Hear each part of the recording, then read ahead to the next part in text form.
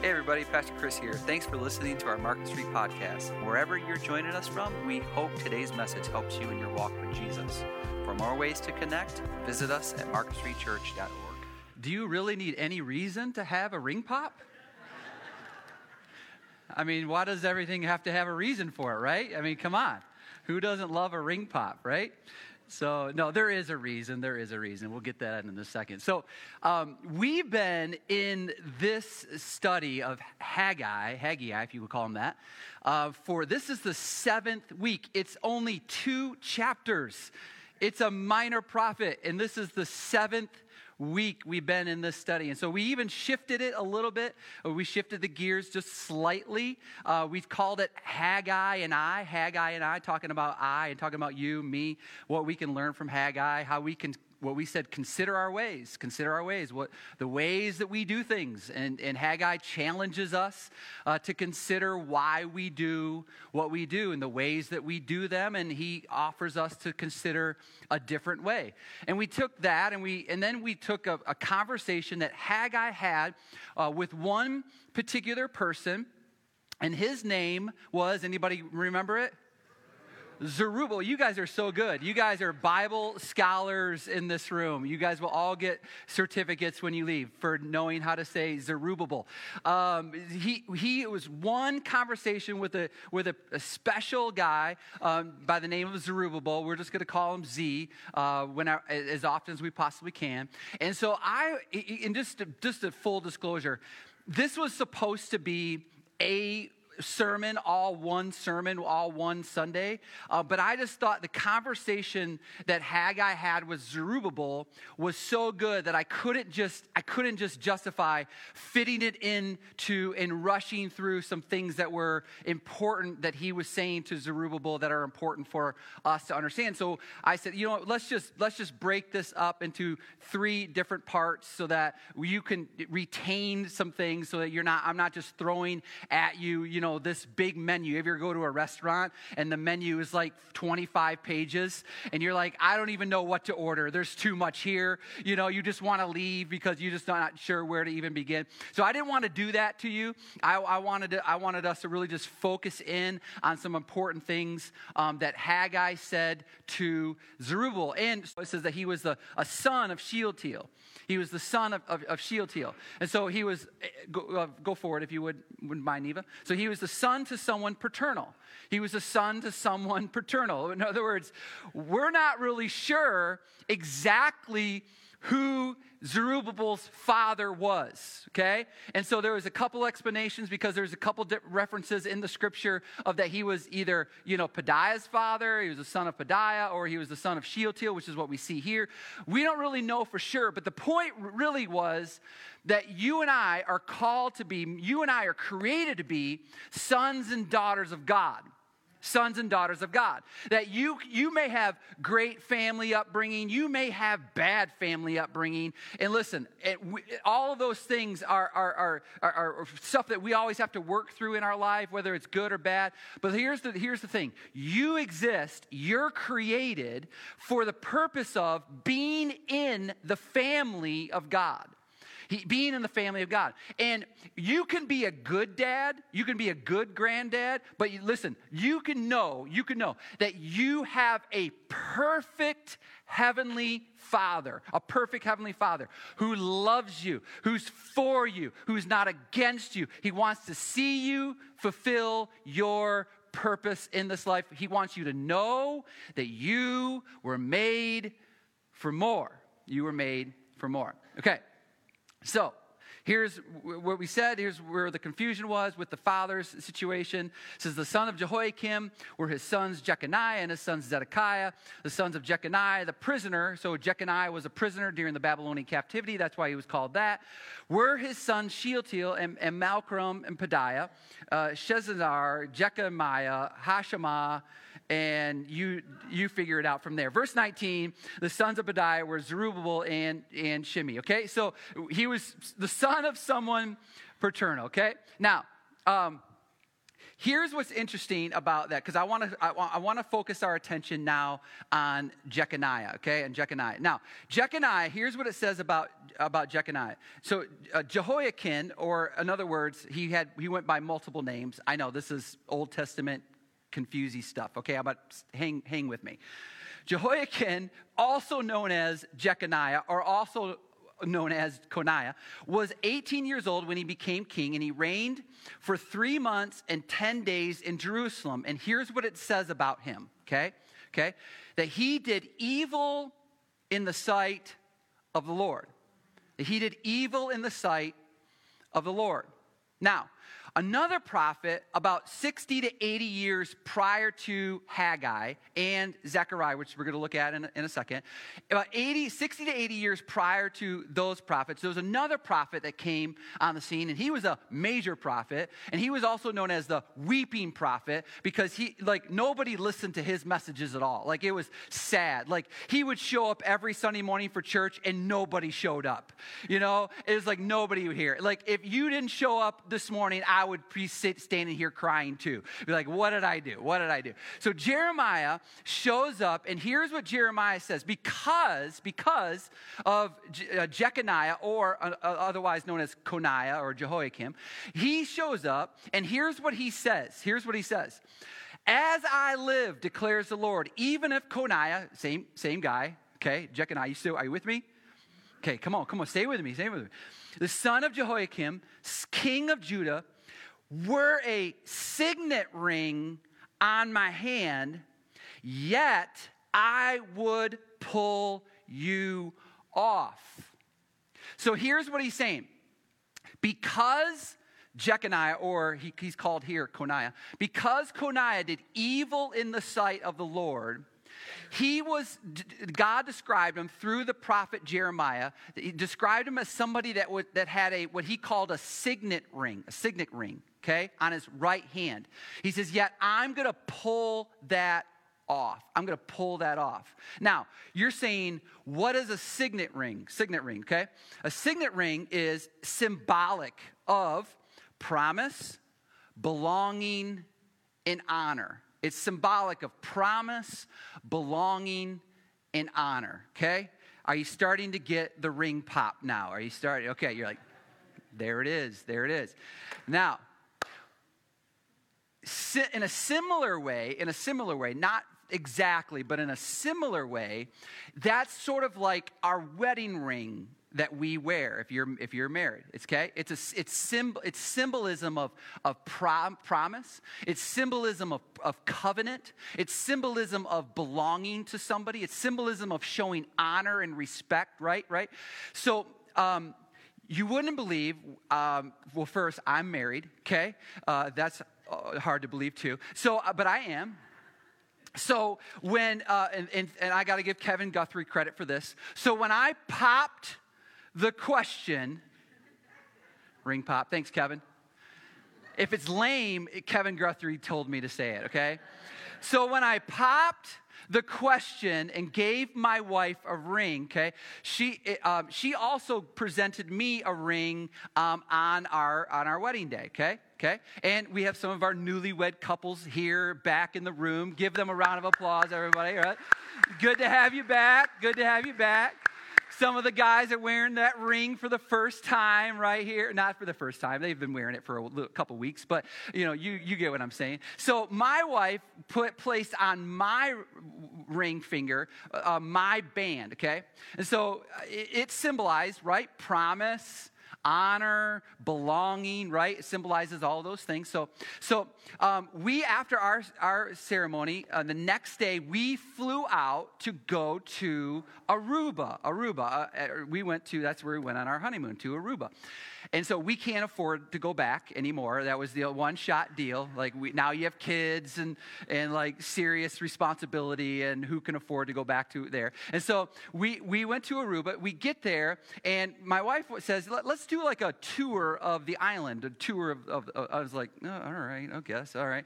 I'm newly married. We're like, oh, yeah, let's do it. Wherever you go, I go, hun. That kind of thing, whatever you want to do, babe, I'm with you, kind of thing. So we're down in the lobby, and we're waiting for the tour bus to come and pick us up. And it's in Aruba, it's sunny, it's warm, it's hot. So I'm down in the lobby, I'm putting on sunscreen, okay? Sunscreen, I'm putting on sunscreen, okay? And I'm, SPF, 50 or whatever it was, doesn't matter. I don't even know why I'm telling you these things. Details, I'm giving you details that don't matter. And so I'm putting this, sunscreen on, and at that time, I wasn't used to wearing any kind of jewelry. I wasn't a jewelry person. I didn't have any rings at all. So the ring thing was new to me. As a matter of fact, I even still, I think, have a little small, quirk or habit, and you maybe have noticed or not, but I'll stand up here sometimes and you'll see me play with my ring. It's now a weird habit I'm trying to break, and I see some of you going, yeah, I see you do it. It's really distracting. Okay, don't give me a complex. Okay, so I'm take my ring off, and I'm putting on the sunscreen, and the bus comes, and my wife says, come on, let's go. I said, all right, let's go. So we go on the tour, and I'm on the tour, and in the middle of it, which was a terrible tour, by the way. Never, if you ever go to Aruba, don't go on the tour. Don't go on the tour. It's a desert island. You don't want to be, okay. And so I'm in the middle of the tour, and I look, and I realize my ring is not on my finger. Oh, no. And I'm panicked now. I'm looking around. I'm like, maybe, and I realized, I said, I think I took my ring off in the lobby. And so now I have to tell my wife, I took my ring off in the lobby, and I forgot to put it back on, and and so now we got to go through the rest of this tour, and now she's annoyed with me because how dare I take the ring off? Why would you take the ring off? And so we get back, and we search all around the lobby area. We ask all the workers. No one has seen it, and I'm certain that one of the workers there is like, no, I've never seen it, and it was right in his pocket, kind of one of those deals. And so it was my wife's the whole rest of our honeymoon, I don't have my wedding ring. My wedding ring is gone. It's gone. Now, we were still married, right? It doesn't make you not married when you don't have your wedding ring, but it was important. It was significant. So now I have this wedding ring on, and this thing can't even come off if I want it to. This thing is on there. My finger is shriveled up now because it's so tight. This thing is not coming off at all. I'm telling you. So this is exactly what the signet ring represented. It represented that there was a promise. It represented a belonging. It represented honor. And it was a big deal. It mattered. It mattered to a king. And when God said about Jeconiah, he says, I'm pulling off that ring. He was removing that promise. He was removing that covenant. As a matter of fact, here's what Jeremiah says next. Here's what he says. This is what the Lord says. Write this man down as childless. This is the significance. This is the ramifications of what God is saying here. He says, this is what the Lord says. Write this man down as childless, a man who will not prosper in his days. For no man among his descendants will prosper, sitting on the throne of David or ruling again in Judah. Now, this is major significance. This is major significance. Why? Because of what you already have learned a few weeks ago, of the importance of that line and how that family tree line mattered. Let me remind you of it. That family tree is found in the Gospel of Matthew. Look what it says in Matthew. After the deportation to Babylon, Jeconiah fathered Shealtiel, and Shealtiel fathered Zerubbabel. Okay, skip to verse 17. So all the generations from Abraham to David are 14 generations. From David to the deportation to Babylon are 14 generations. And from the deportation to Babylon to the Messiah are 14 generations. So what is God saying here when he's telling Jeconiah that I have removed that signet ring from you, that you will be childless, and no one from your lineage will prosper. What they're saying, what God is saying here is this, is that I'm now putting a curse on your family tree. This has major ramifications. Major ramifications for this. But yet Jeremiah, 80 years prior, says this. Here's what Jeremiah says.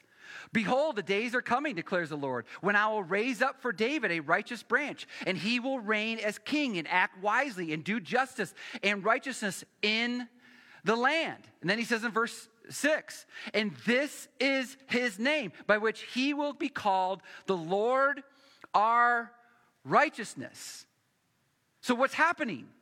God says, I'm removing the signet ring from your hand. I'm cursing your family line, which led all the way down to Jesus as our Messiah. So what does that mean for us? That means that we would be not forgiven of our sins, that we would be lost forever. But then, 60 years later, here's what God says through Haggai to Zerubbabel. Here's what he says. On that day, declares the Lord of armies, I will take you, Zerubbabel, son of Shealtiel, my servant, declares the Lord, and I will make you like a signet ring. For I have chosen you, declares the Lord of armies.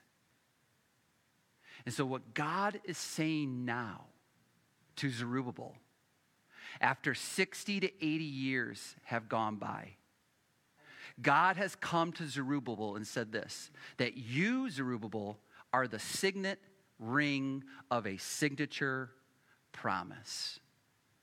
And what God did in that moment, and this is so important for us, God reversed the curse. God reversed the curse. That God says, listen, Jeconiah, you did evil in my sight.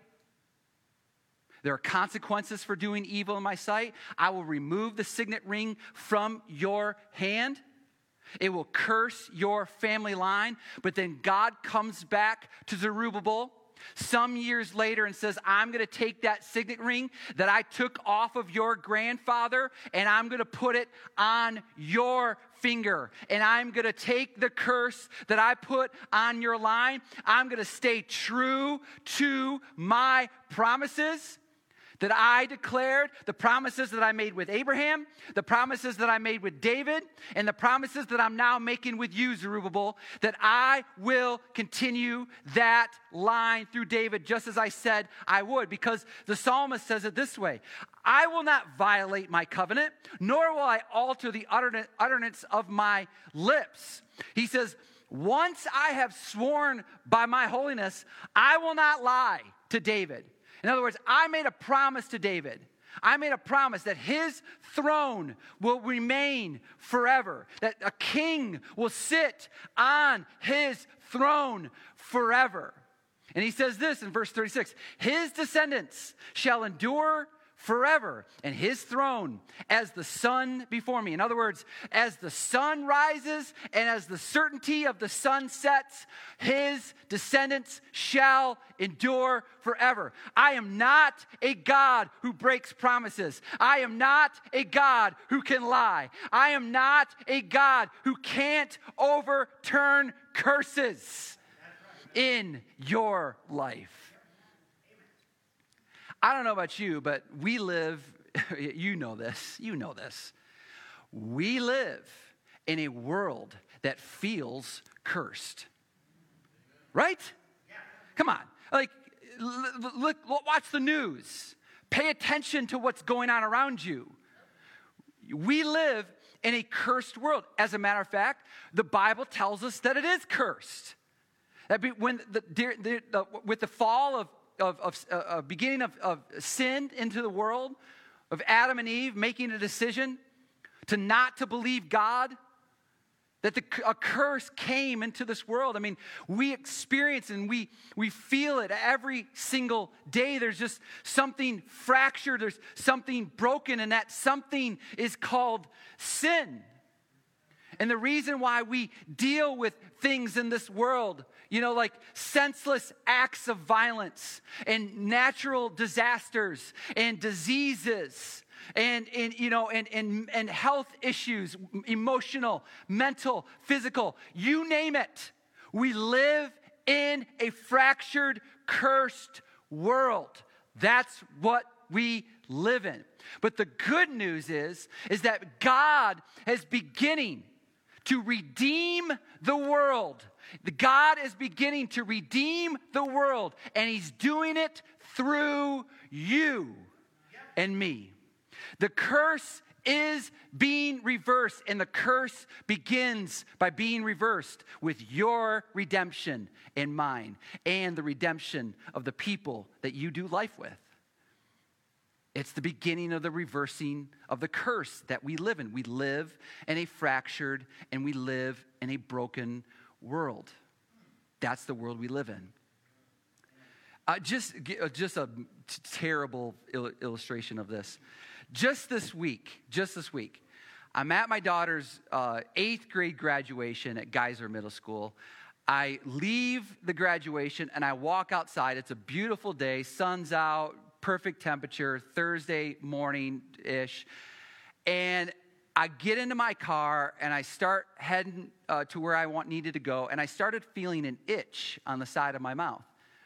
And I was like itching the side of my mouth. And by the time, within 5 minutes, the whole the whole right side of my face is swollen.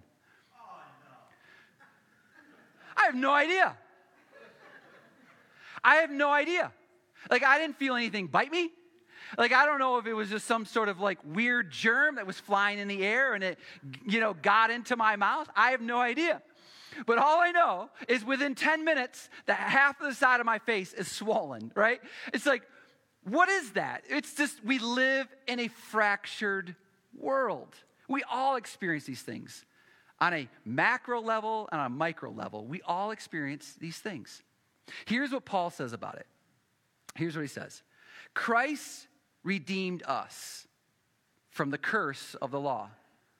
So the curse of the law is the law. What does the law do? The law reveals our sin. That's the point of the law. The point of the law was to reveal sin.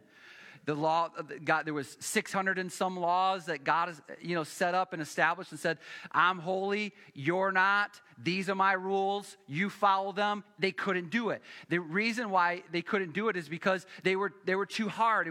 God is too holy. You couldn't.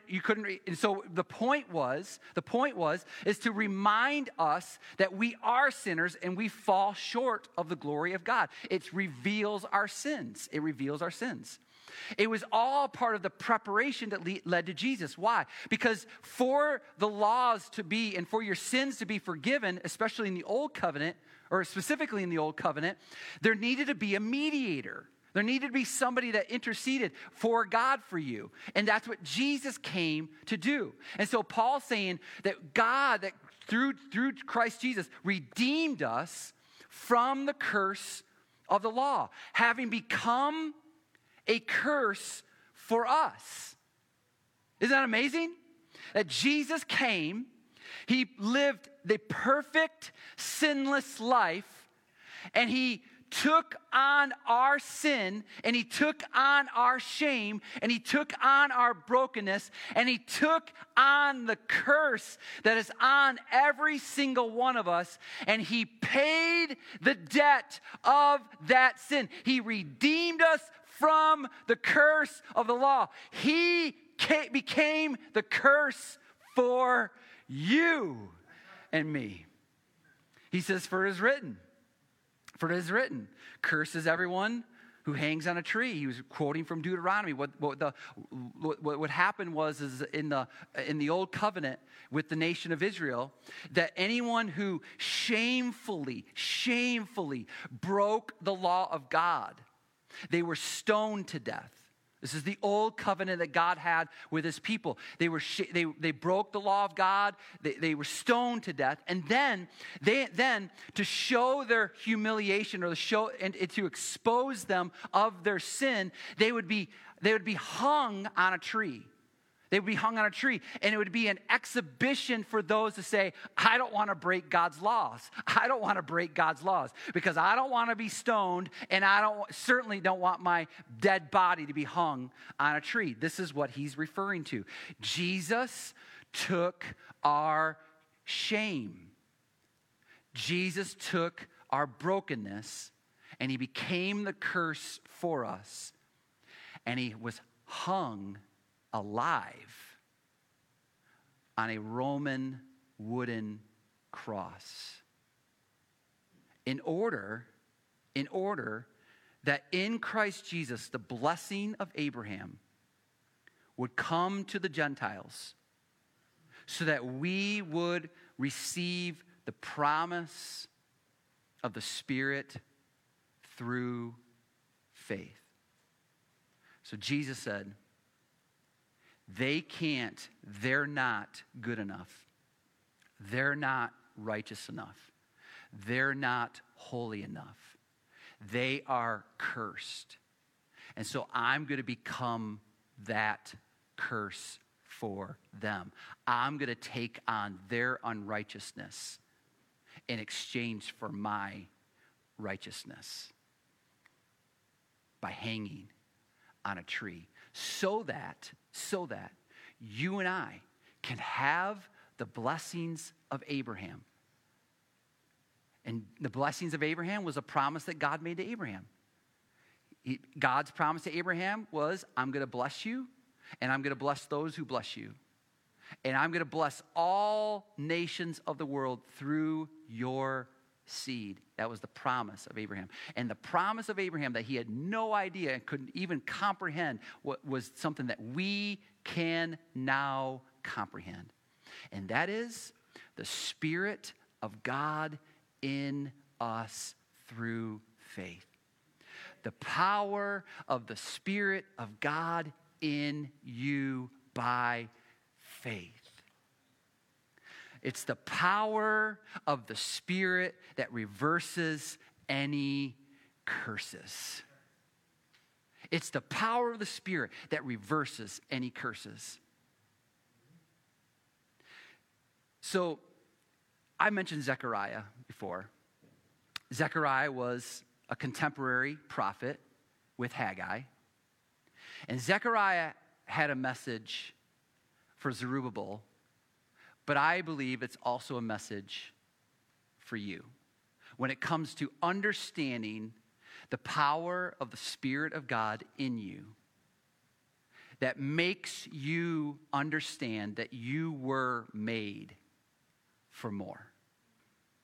That God had a plan to take your curse, your sin, your shame, your brokenness, and to redeem that. And he's starting the redemption plan, and he's starting it through us. Ultimately, one day, he will fully redeem this broken world. All things will become new. All things will be made new again. New heaven and a new earth. No more pain, no more sorrow, no more grief, no more frustration, no more anxiety. You name it, all of it will be finished. It will be finished.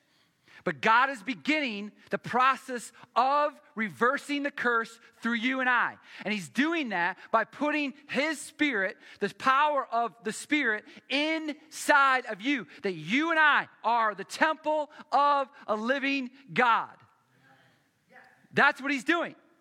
And that will begin to reverse any of the curses that you feel like you personally have. You personally have.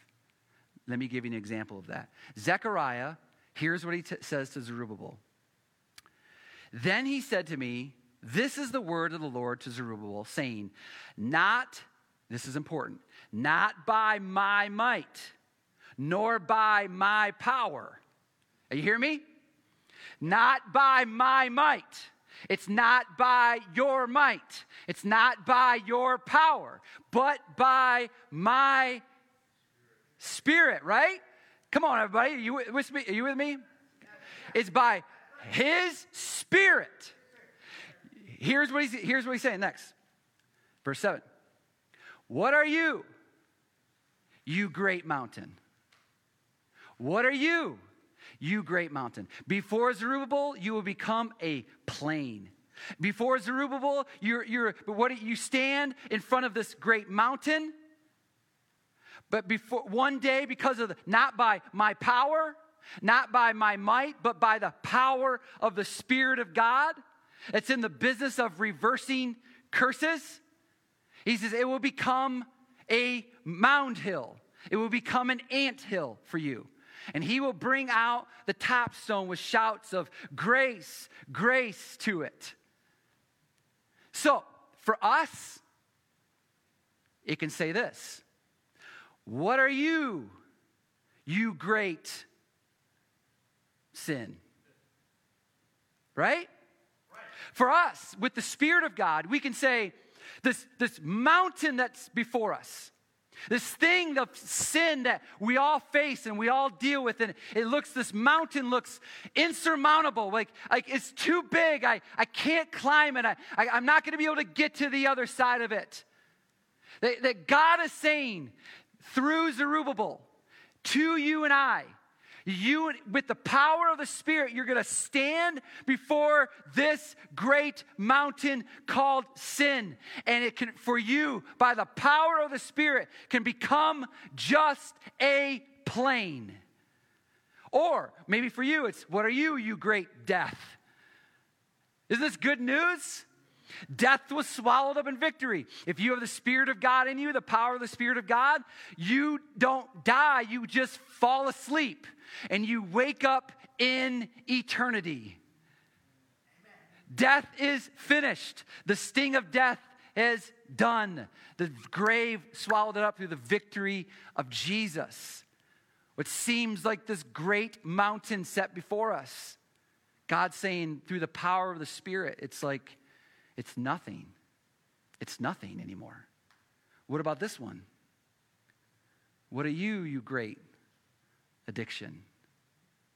Maybe you're in the room and you feel like, I can't have victory over this.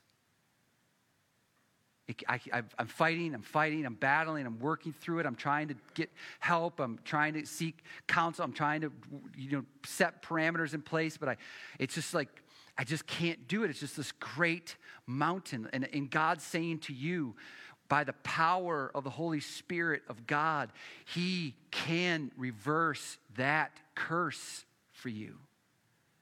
And it feels like a curse. And every day you wake up and it doesn't go away. You just keep working through it and battling and trying to honor God with your life. And God wants you to know it's not by your might. And it's not by your power.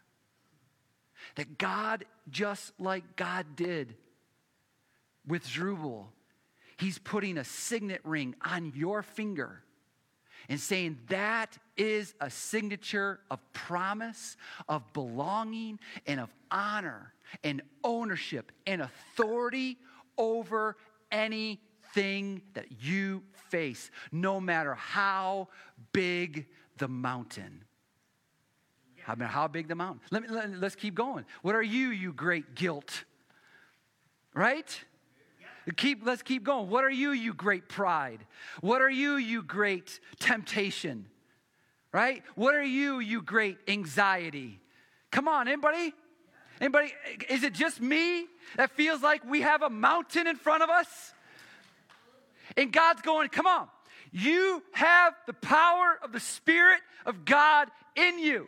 No matter how big your mountain, the power of God in and through you, because you are made for more. You are made for more. And I've got it. I've got it over sin. I've got it over death. I've got it over pride. I've got it over temptation. I've got it over anxiety. I've got it over greed. What are you, you great greed? What are you? What are you, you great grief? Right? Anybody feel that? Loss? That pain? The hurt? Wasn't planned? Just happened? You can't seem to get over it, work through it. It's just always nagging. It's always there. I don't know, maybe for you, it's what are you, you great discouragement? Maybe it's for you, what are you, you great health challenge, right? Maybe that's for you, you're just working through things. Every day just seems to be a struggle.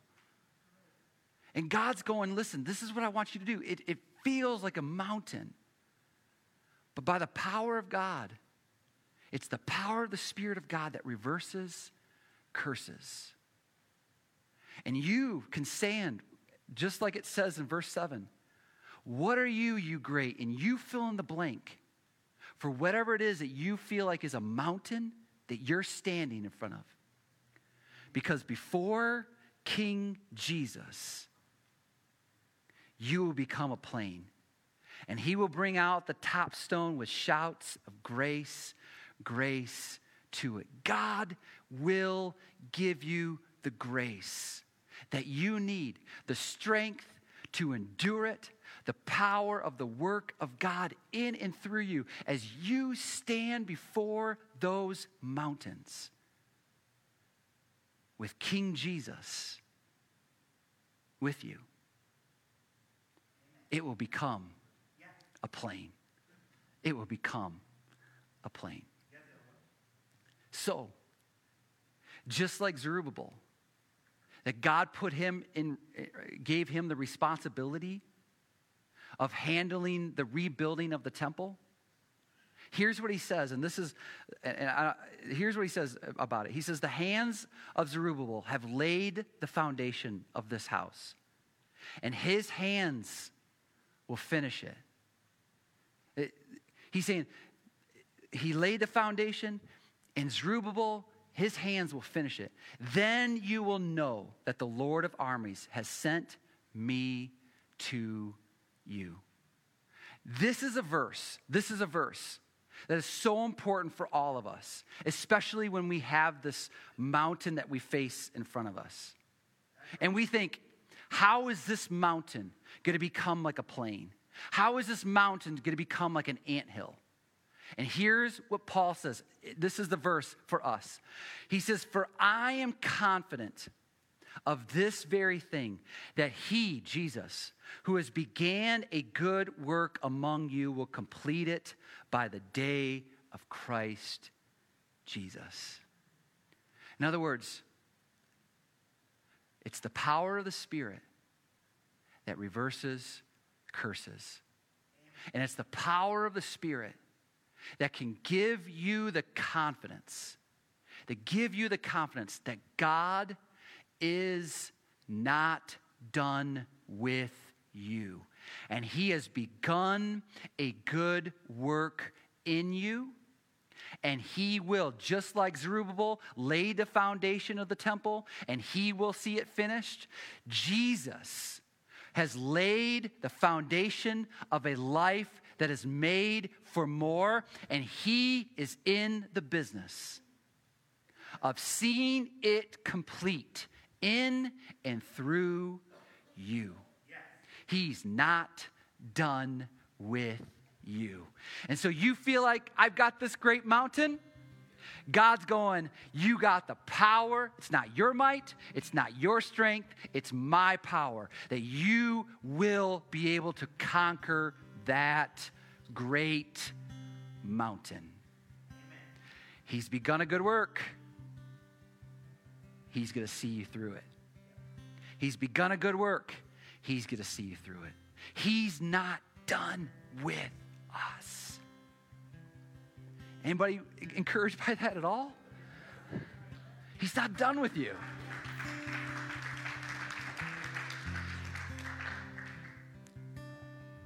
so that we don't bury the lead, right?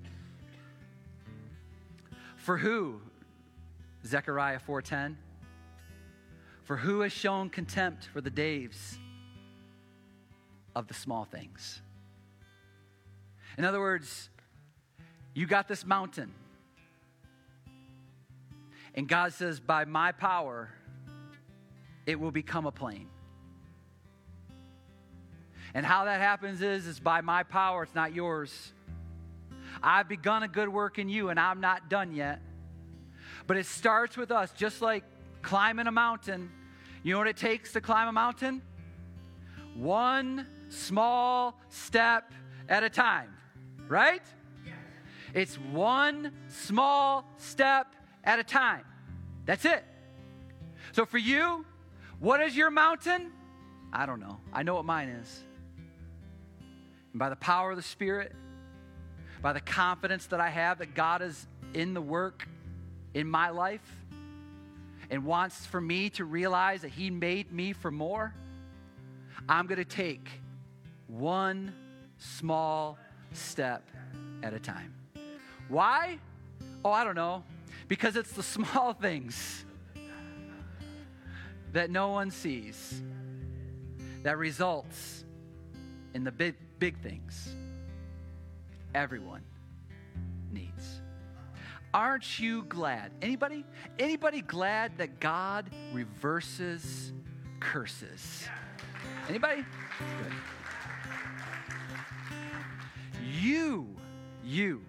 You were made for more. It takes small things, every single day, small things. And that hill, that mountain, just a plane. One day, just a plane. God's working. Your mountain is not too big for your God, right? It's not too big for your God. Father,